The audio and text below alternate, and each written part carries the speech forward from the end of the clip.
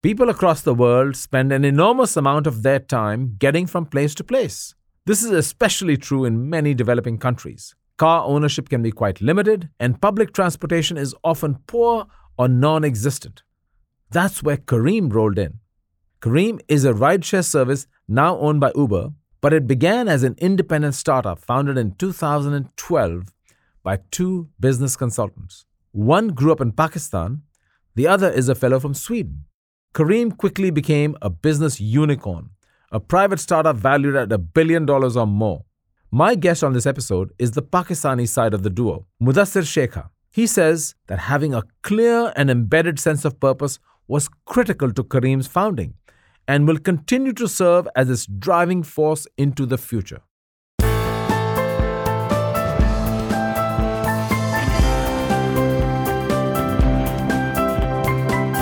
Welcome to Deep Purpose, a podcast about courage and commitment in turbulent times. I'm Ranjay Gulati, a professor of business administration at the Harvard Business School. About a decade ago, Mudassir Sheikha was working at the business consulting firm McKinsey. So was Magnus Olsson. Despite their vastly different upbringings and life experiences, one being forced to reconsider their place on the planet following a life-threatening scare, and the other drawing inspiration from the difficulties of everyday life in his home region, the two united around a shared vision. They wanted to strike out on their own. They also wanted to create a company that was big and would impact the lives of others. Nothing trivial or easy. They wanted to make a lasting mark on the world. So Sheikha and Olsson looked around them at the Middle East and North Africa, where they found a unique market opportunity. In most of the places we operate, there wasn't a public transportation system to begin with in our cities. So most people were not able to avail transportation systems that you might be familiar with in other parts of the world. And what ended up happening was people that could afford cars, they were able to sort of get around, but many people were not able to move as frequently as they wanted to because the right options were not available. Especially women were not able to get into crowded buses or get onto top of buses, which is sometimes required in these parts of the world to go from point A to point B.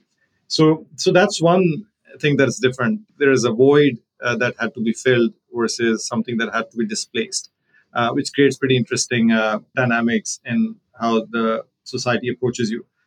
The second thing that is different is in most of these ride-hailing businesses or any technology platform, you build on top of existing systems. If you look at ride-hailing as an example, you need a reliable mapping infrastructure for you to identify where to pick people from and where to take people. You need some way to collect payments from customers and disperse those payments to captains or drivers. Now, in more advanced societies, these things have been built, have been matured, and you can just tap into existing infrastructure and build your services on top.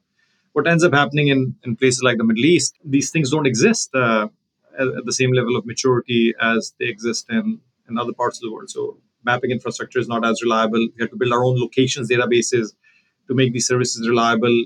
People didn't have credit cards or digital payment methods, which basically meant that we had to figure out how do we work with cash in efficient ways that don't compromise the user experience too much. So there's a lot of building blocks like this that is not present at the outset that you need to build so that you can actually offer the same kind of experience that you are comfortable and familiar with in other parts of the world. So those are, I think, the two high-level differences, I would say, compared to the rest of the world. More developed parts of the world. I'm sure these experiences are similar to what you see in other emerging markets.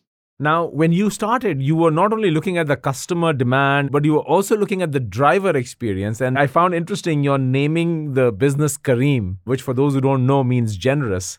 Could you explain how you came to decide you were going to call the business Careem of all things, not Rideshare? There's a story before Careem started, Ranjay, which I believe is a gift to Careem at birth. And the story was basically Magnus's story. Magnus was my co-founder, his story with life in 2011, a year before Careem started. He had a near-death experience, which had him reflect on life and build a view that if he makes it, he's going to build something big and more importantly, build something meaningful that will be his legacy on the planet. So literally on day one of Careem, we were not answering the question, what are we doing and how are we doing it? We were answering the question, why are we doing it? That kind of thinking made us want to build something that can be around for decades and centuries to come. And we wrote down our first version of values. And the name that we started looking for also had to be something that had to be a little bit values driven some way. And Careem, as you mentioned, means generous in Arabic. It's a very core value in this part of the world. And when we talk about the name Careem, we say we want to be Careem to our customers, to our captains, to our communities, and to our colleagues. So those are the four C's of Careem. And Careem to customers basically means deliver outstanding customer service. Careem to our captains means looking after captains holistically, not just after giving them work, but looking after their families and looking after their welfare in a more holistic way. Careem to our colleagues means looking after their professional development. And finally, Careem to our communities mean making sure that we feel a sense of ownership and responsibilities for the communities that we serve. So let's do the right thing and make sure that we drive progress in our communities versus take society in a different direction because of our profit motive or otherwise. So the starting of Careem and wanting to build something lasting created a desire to build something which was values oriented that can be around for decades and centuries to come. You've taken us in an interesting direction here, Mudassir, because this is part of a huge debate going on in business schools, academics, even in the public sphere, in the media, about the purpose of business.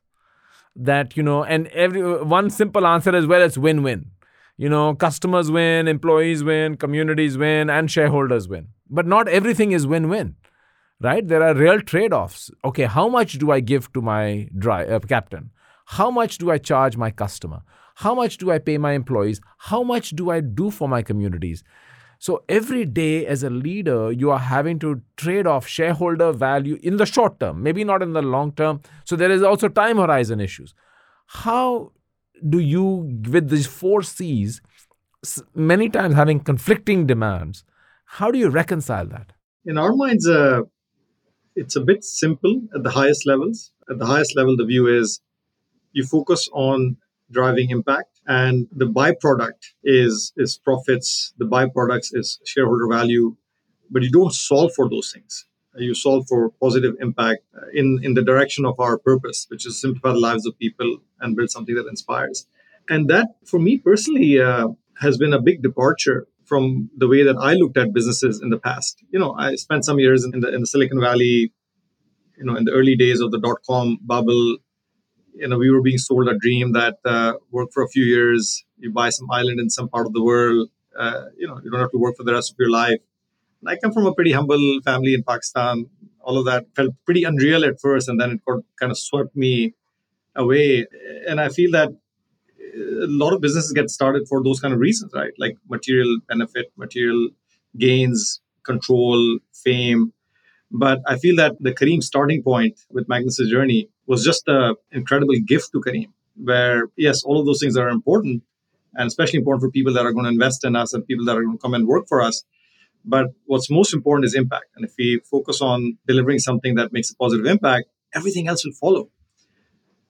And yes, at the next level of detail, it's not as simple, right? There are trade offs that need to be made day to day.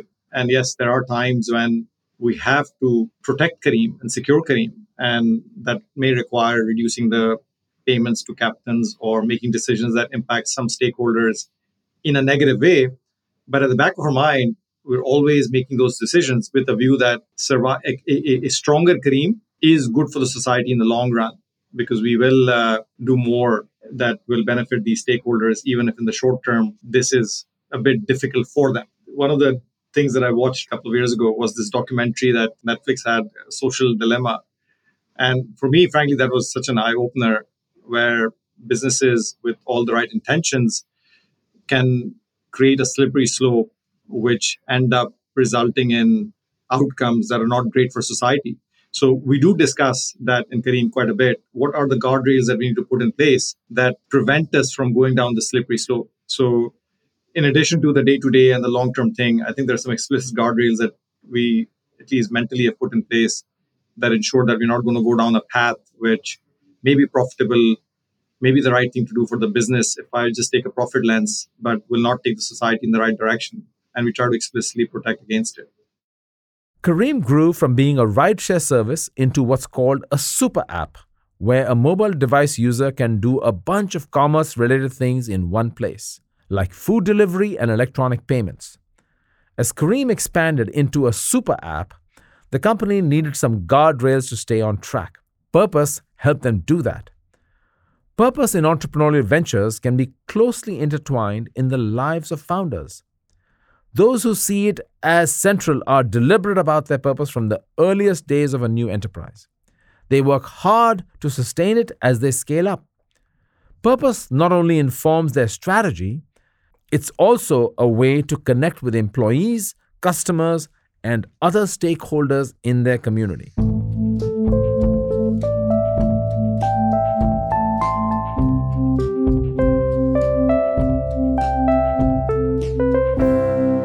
Careem's purpose: to simplify and improve the lives of people and build a lasting organization that inspires. So purpose is the ultimate North Star. This is the guiding force. The guardrail would be things that we don't think are good for the society in the long run. I'll give you a couple of examples to bring it to life.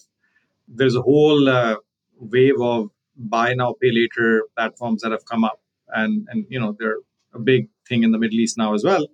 And we've looked at this topic multiple times. And yes, there are very, very good reasons to have it on our platform and give our customers the ability to buy something now and pay for it later. But there's a feeling that this is a slippery slope, right? We start offering something similar. People start living above their means for basically daily services. These are not investment products, or these are not productive assets. This is consumption, right? And then, it starts creating certain habits that are not productive for the society long term. There is another example where we're building a super app, and a super app can have all kinds of services on it that people need. But people need, or people use, for example, stock trading services. We're building a view that putting that on the platform is not necessarily good for society. We are happy to build an investment product, and that allows people to invest and take a long-term view on things, but we don't want to make gamblers out of our customer. We're taking a view that even though this might be good for business and will create engagement on the super app, that's valuable for a business like a super app, but this is not something that we go down on. So internally, there's a colloquial phrase that we have that we use, that we're not going to sell dope on the super app. And this represents all of the things that I'm describing and more. You talked about purpose as your North Star. How did you and Magnus come to this realization that you needed a purpose? How did you draft it? And then how did you communicate it to the people you were hiring as you grew? Like, did you, because at McKinsey, I'm sure not every business you were advising had a purpose that they took seriously. Even me, I've written a book now on purpose, but 5 years ago, if you told me I was going to study mission statements of companies, I would say you're crazy. No one reads mission statements at all, but clearly you came to a realization that this was going to be important for how you were going to build a new business. So I'm curious to hear, and you were ahead of the times in some ways, even now, not many businesses think this way. Yeah, we got lucky at birth, as I said, right? So it's the reason why Careem started in the first place. It was the why that got us that gift. And, just to give you a state of affairs at the moment, if you pick any person at Careem today and ask them to recite Careem's purpose, like 95% of the people will give you the same answer. So it is quite deeply embedded in Careem. And I actually believe that this is our superpower more than anything else. We do many things wrong, but I feel that this is something that we got right as a result of our starting point. Now, how did this come about? To your question, Magnus resolved to himself when he was told that he had a brain bleeding and he had to get operated upon. And the surgeon, before he treated him, told him that there is a 15% chance that he's not going to survive, 15%. He was 30 years old at that time. Magnus is a very thoughtful and reflective person. So he reflected on life and reflected on what he could have done differently.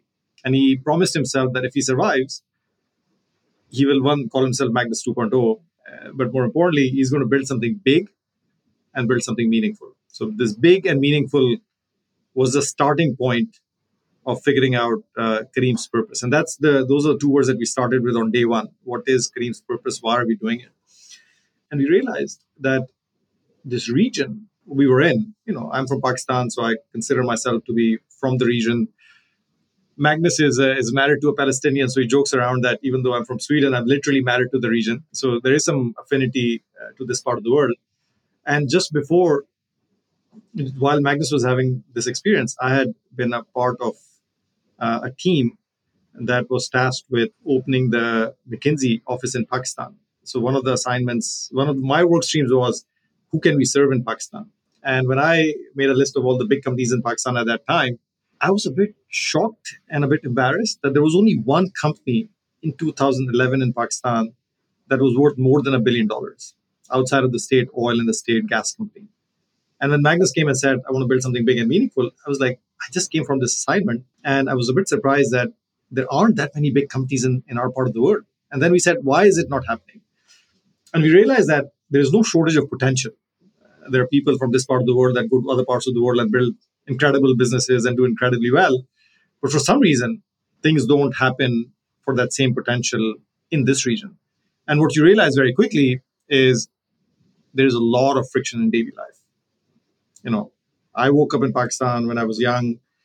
Sometimes there's no water to take a bath or a shower, right? You have to figure out how do you get water, then you have to heat it, and then you realize that power is out, then you realize you have to go to work and buses are crowded. By the time you get to work or get to school, your brain is already fried, right? You don't have the capacity, the mind share, or the time to think of big things and do those big things. So that was a big sort of insight that big things are not happening in the region because the daily friction of life is wasting potential. So that was the first part of our purpose: simplify and improve the lives of people. And then we also realized that even if we functionally simplify lives, it's not enough. This is 2011, before all the tech mania gripped the region.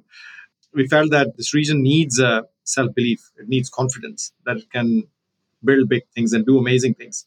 So we also added a second part to our purpose, in addition to simplifying lives, which was to build an awesome organization that inspires. And it was meant in a very humble way, not that we felt we had any license or right to inspire people, but we felt it had to be done by someone. So the purpose of Careem became simplify the lives of people and build an awesome organization that inspires. And it was all the double click on Magnus's desire to build something big and meaningful, not just in Careem, but hopefully many more such platforms in the region.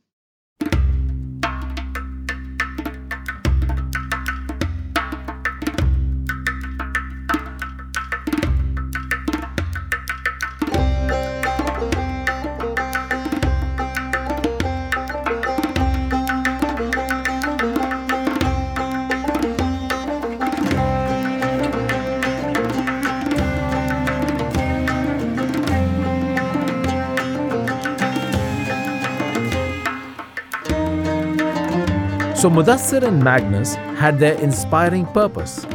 But how did they embed that inspiration in their employees? It's one thing for the founders in a company to be full of purpose. Convincing everyone else to embrace the cause is something else entirely. This is especially hard when you are starting out and selling nothing more than a dream. How do you get investors, customers, and also new employees to buy into that dream? Yeah, look, I think hiring talent for a startup in the Middle East in 2012 was like climbing Mount Everest, because as you can probably appreciate, all the smart people in the region want to work at the likes of McKinsey and Goldman's of the world. No one wants to work at a startup, especially a startup that cannot even pay them a competitive wage. So we had to put our best selling caps on, and since we believed so much in Careem's purpose, that was the thing that we were selling. We were basically telling people why we are doing it. And for some people, it just became a blah blah. It didn't sort of connect with them, and they're like, "How much money are you going to give me?" And in most cases, we were not able to pay them what they were getting outside. So it was a dead conversation to begin with. With other people, it was, yeah, I really like what I'm hearing, but I have some needs in life that come before the mission and the purpose that you guys are on. So it doesn't make sense for me at the wages that you're offering me. And for other people, it was like, wow, it ignited something in me. And this is something that I would love to be a part of, even if it means getting half of what I'm getting elsewhere and believing in some paper equity that you're offering me, which frankly, more likely than not, will not translate into anything. And those were the real believers that came on board. Because back in 2012, 2013, Ranjay, like equity in the Middle East didn't mean anything, because the largest exit that had happened was the sale of Maktub to Yahoo, which was a $150 million exit. And if anyone did any math with the equity that we were giving them, they were better off remaining where they were at and not joining Careem because we were paying them in cash one third or half of what they were getting elsewhere. The true believers, where the flame was the sharpest, was the loudest, sort of came on board really on a leap of faith. So that really worked out well for us. The fact that purpose was the only thing that we could sell, the fact that we could not pay them a competitive wage. And then all of a sudden, there was a momentum because we started surrounding ourselves with more people who were here for the right reasons, who believed in the purpose. And then more and more got added. And we started believing in the purpose even more so because there were people around us that were reinforcing that purpose. So it really became magical in the early days and passion became the fuel for many things that happened since then. So, Mudassir, why do you call it your superpower? Like, is it because it energizes employees, or what else does it do for you? You referred to it that way. I'm curious about the benefit. Having studied it, by the way, so I should full confession. I have a chapter in my book on the hidden benefits of purpose. So I'm curious to hear how you think about it. If you articulate your purpose and use it when you're recruiting people, you just get the right people on board, and you also don't get people that you should not be getting on board. So I think it's super effective in that process. So that's one. Second, it gives you a long-term orientation that sort of cuts out the noise in many places. If you take the purpose lens and make some big decisions, they become much simpler because they're cutting out all the noise of everything else that's going on around you. We have a Careem operating system, and the first principle in that operating system is guided by purpose and values. All our biggest and most important decisions should be tested against what they mean in light of our purpose. And so it really makes a lot of decision making easy, makes decisions more long term oriented, and gives some clarity to what you want to do and how you want to do it. And the one other thing that I've realized purpose has done for Careem is resilience. Man, why the hell are we still here? My mom, my wife, Magnus's family, like everyone is asking us the question, what the hell are you guys doing still? You built this thing, you sold this thing, your families need you, kids are growing up. Why the hell are you doing it? And we're doing it because we believe that in the journey to Kareem's purpose, we're still very, very early. So it really gives you a lot of resilience. And we're doing it for the larger good. The mission is larger than us. And we believe it is worth our life in some shape or form. Do you think purpose also connects to your customers? Do you think they trust you more? Does it help your brand? Do they say, this company really stands and believes in something? Purpose branding is, and not to be crass about it, but purpose branding has become a huge thing in the US now. Companies are sometimes even not honestly even portraying a purpose to their customers, but the idea being that it elicits trust and loyalty and commitment to. And as you're trying to go into a super app mode, saying we're more than a rideshare, do you think having that creates a sense of virtue signaling or integrity signaling that, we really are good people in a world where people don't trust anybody? Does that matter? I definitely think it matters. But frankly, I think there are some prerequisites for that to matter.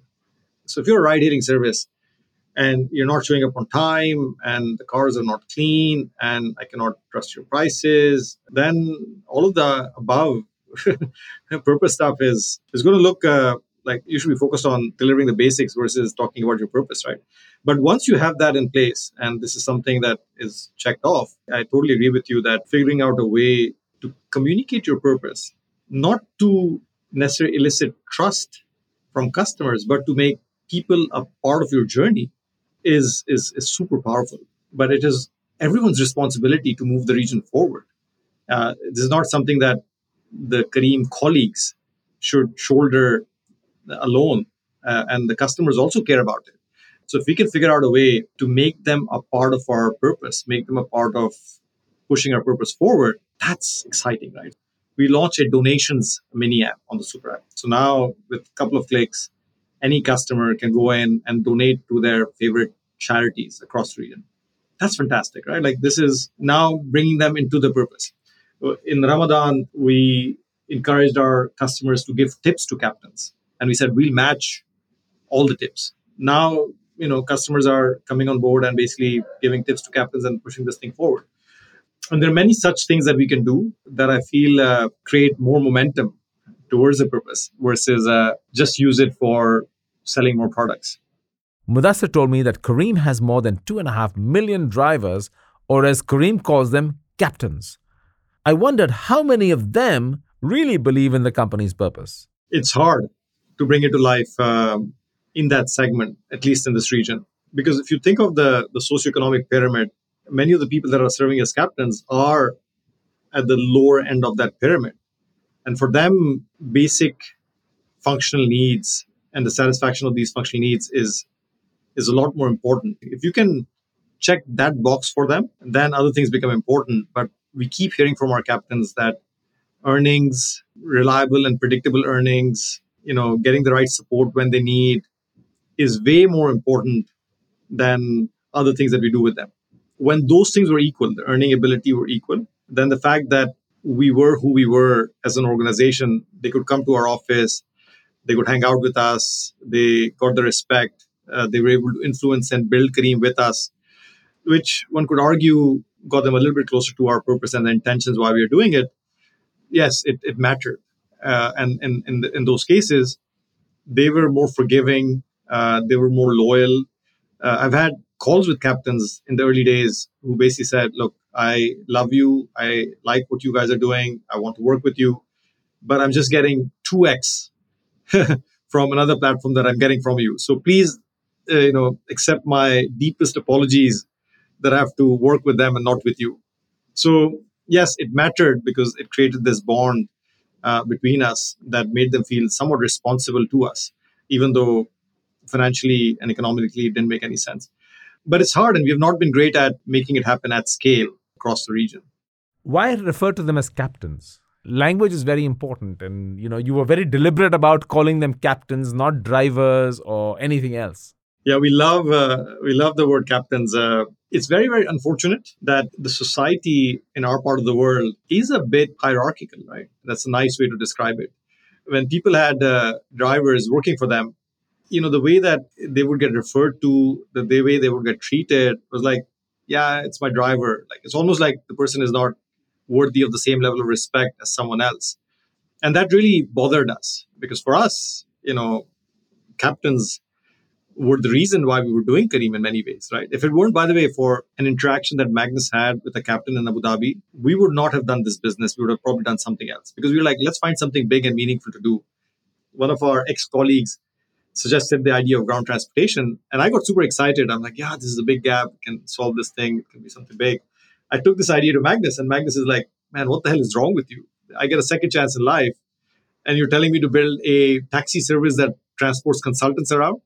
So, it didn't really resonate how something like this could be meaningful until he had an interaction with a captain in Abu Dhabi who he spent a couple of hours with. It was in Ramadan when things were very, very slow. And the captain was from Bangladesh. He told Magnus how 90% of what he makes here goes back home to support his kids through school, to look after his family. He only keeps 10% here. And 10% is not even enough for him to get a room with a bed. He has a bed that he shares in different shifts with other people. This is how he saves money.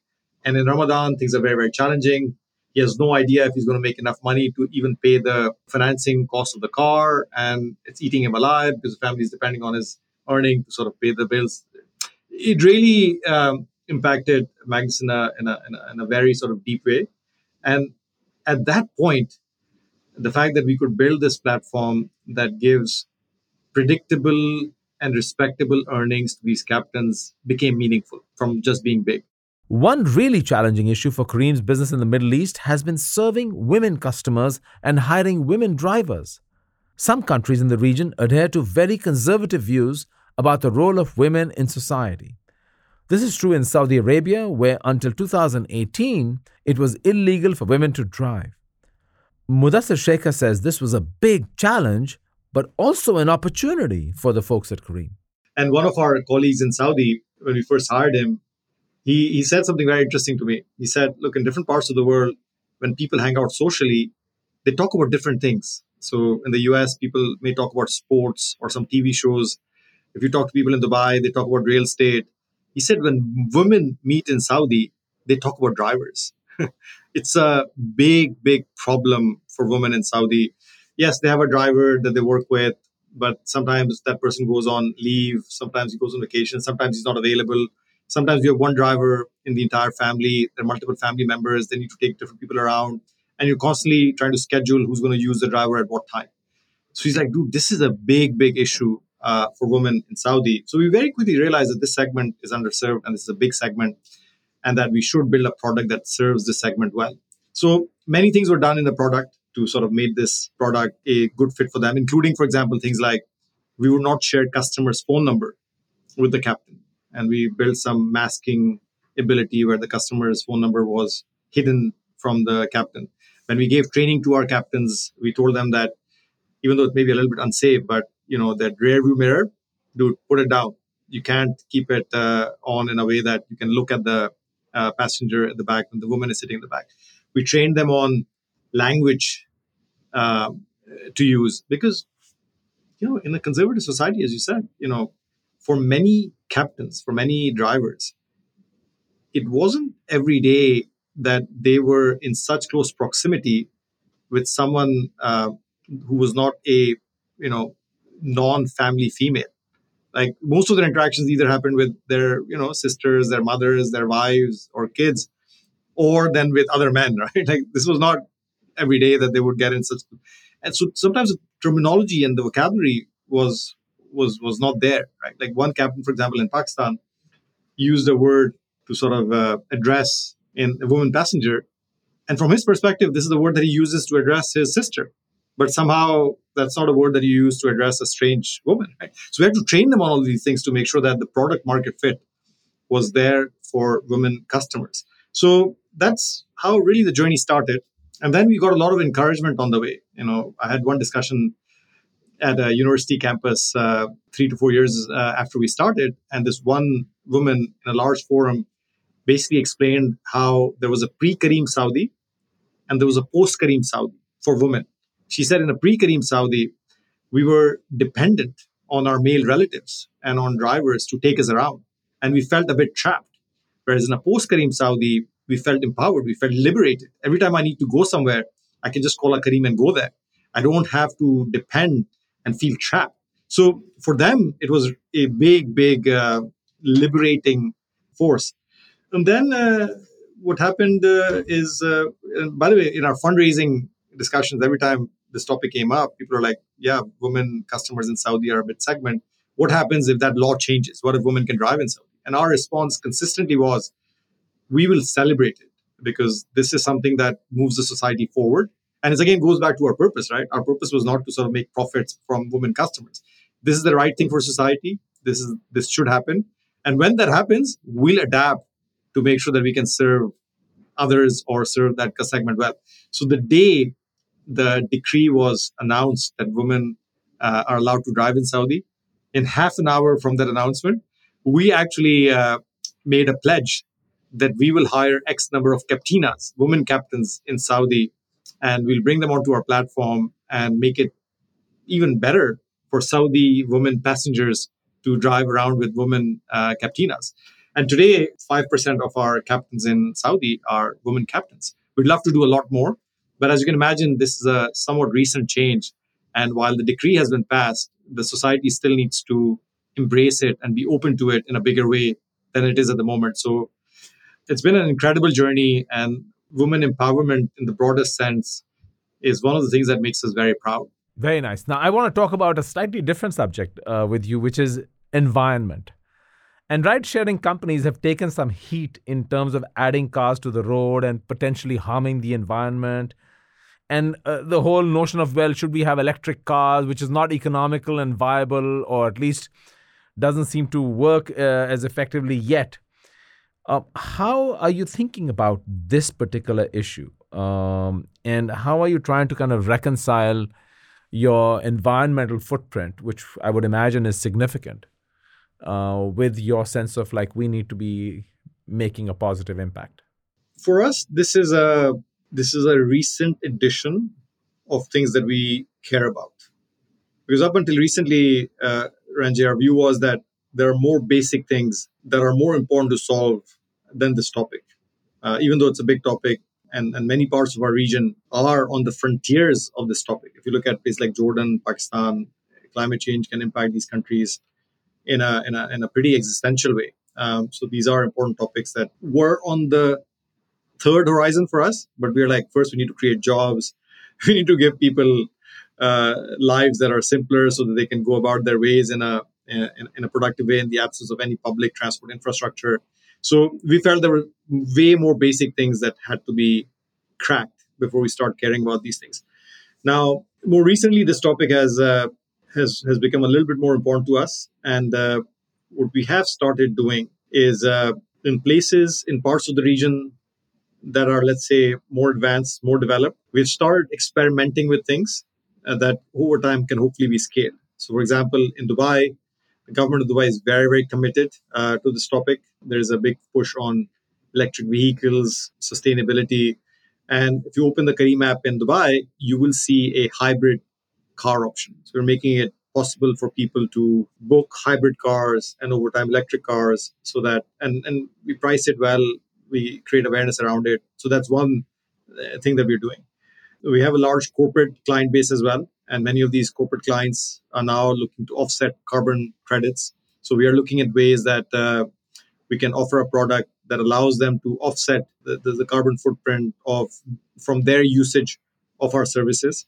On the delivery side, because we have a food delivery and a grocery delivery business as well, we are currently in partnership discussions with a player that can electrify our entire fleet. So that's going to be pretty disruptive, both for the environment and also for the economics of running that business at scale.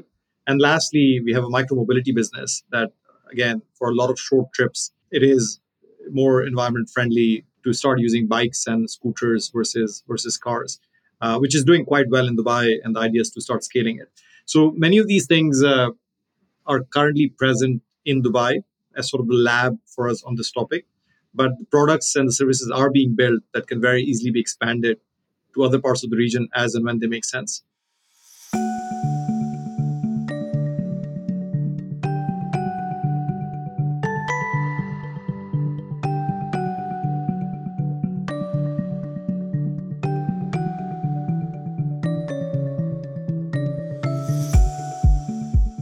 In 2020, Uber bought Careem for $3.1 billion. Uber kept the Careem brand. Mudassir Sheikha and Magnus Olsson stayed on as the company leaders. Mudassir says that when the offer came up, he and Magnus looked to their original purpose for guidance. The purpose is to simplify lives of people.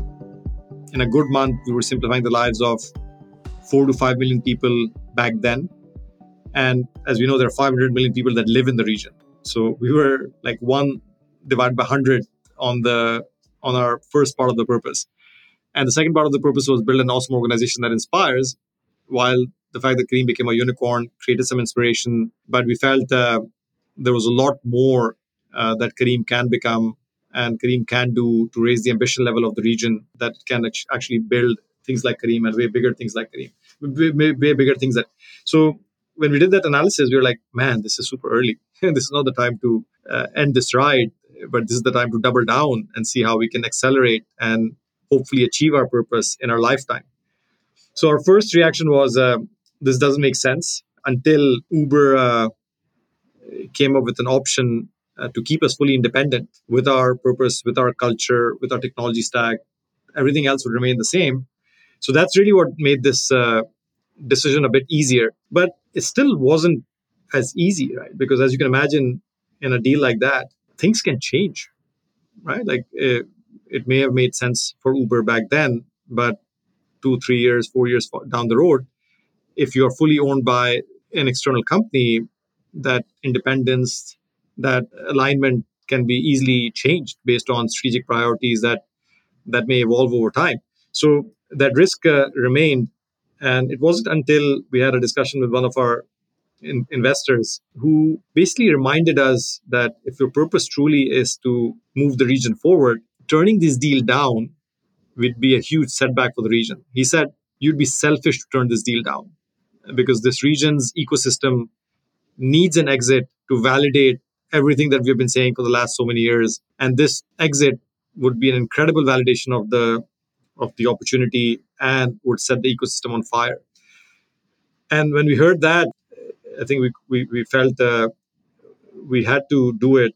We were getting what we needed, the right to remain independent, the right to keep pursuing our purpose. Yes, we're taking on some risk, but the sort of impact on the ecosystem from this exit would be worthwhile and will make this whole thing worth it.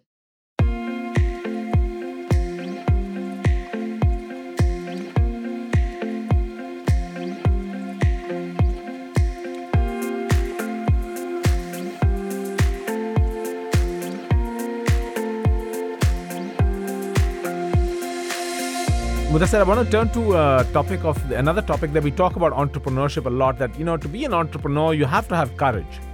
Even for you to leave McKinsey and go into uncertain territory, requires courage. Who are some of the most courageous leaders you have come in contact with that really have inspired you to do what you do? Are there people you have met that really have shaped you as the person you are today?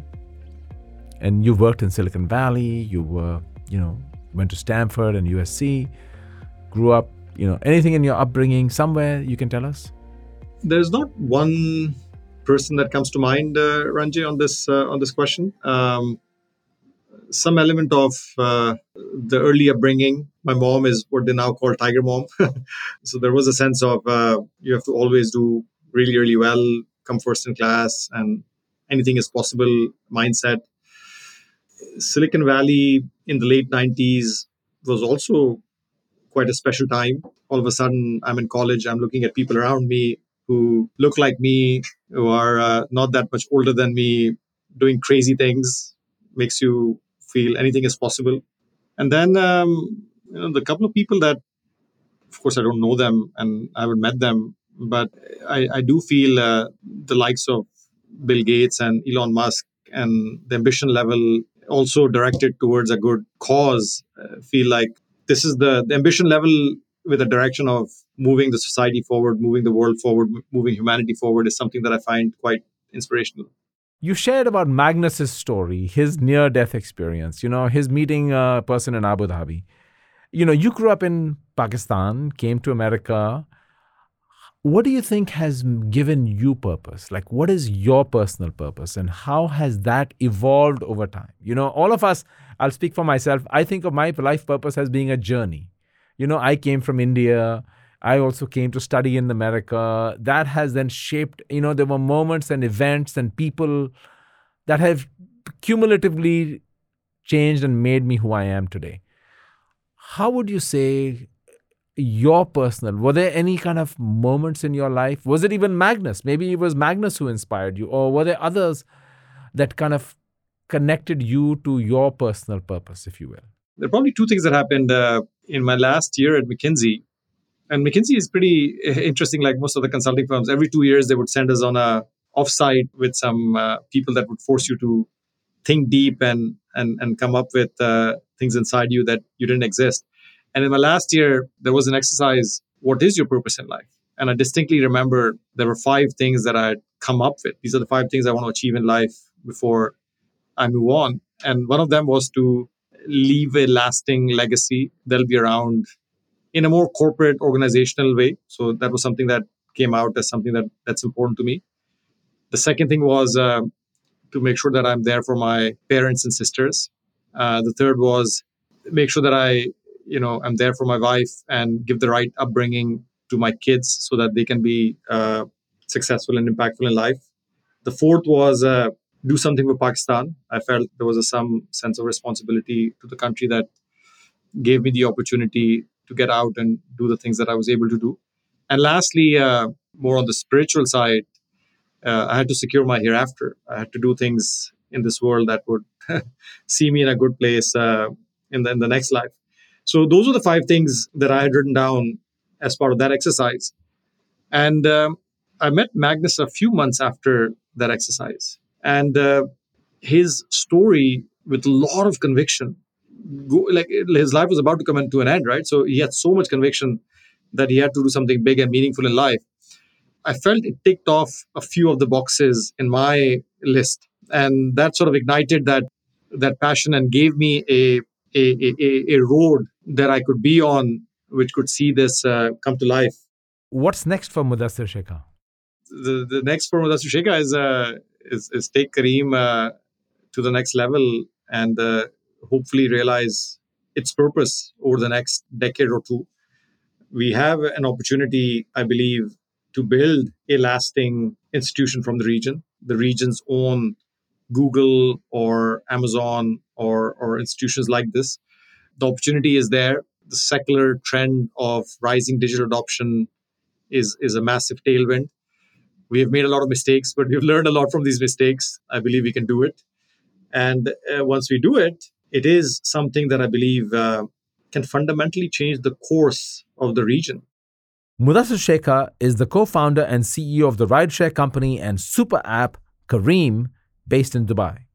Many great business founders look to their past for the inspiration to start a venture in the first place, to take a big risk, to set off into uncharted terrain. Many start not just with a big idea, but a grand ideal. Sure, these charismatic leaders want to achieve financial success, but they also want something deeper, to advance societal goals, to make the world a better place. Their fixation on deep purpose isn't mere posturing.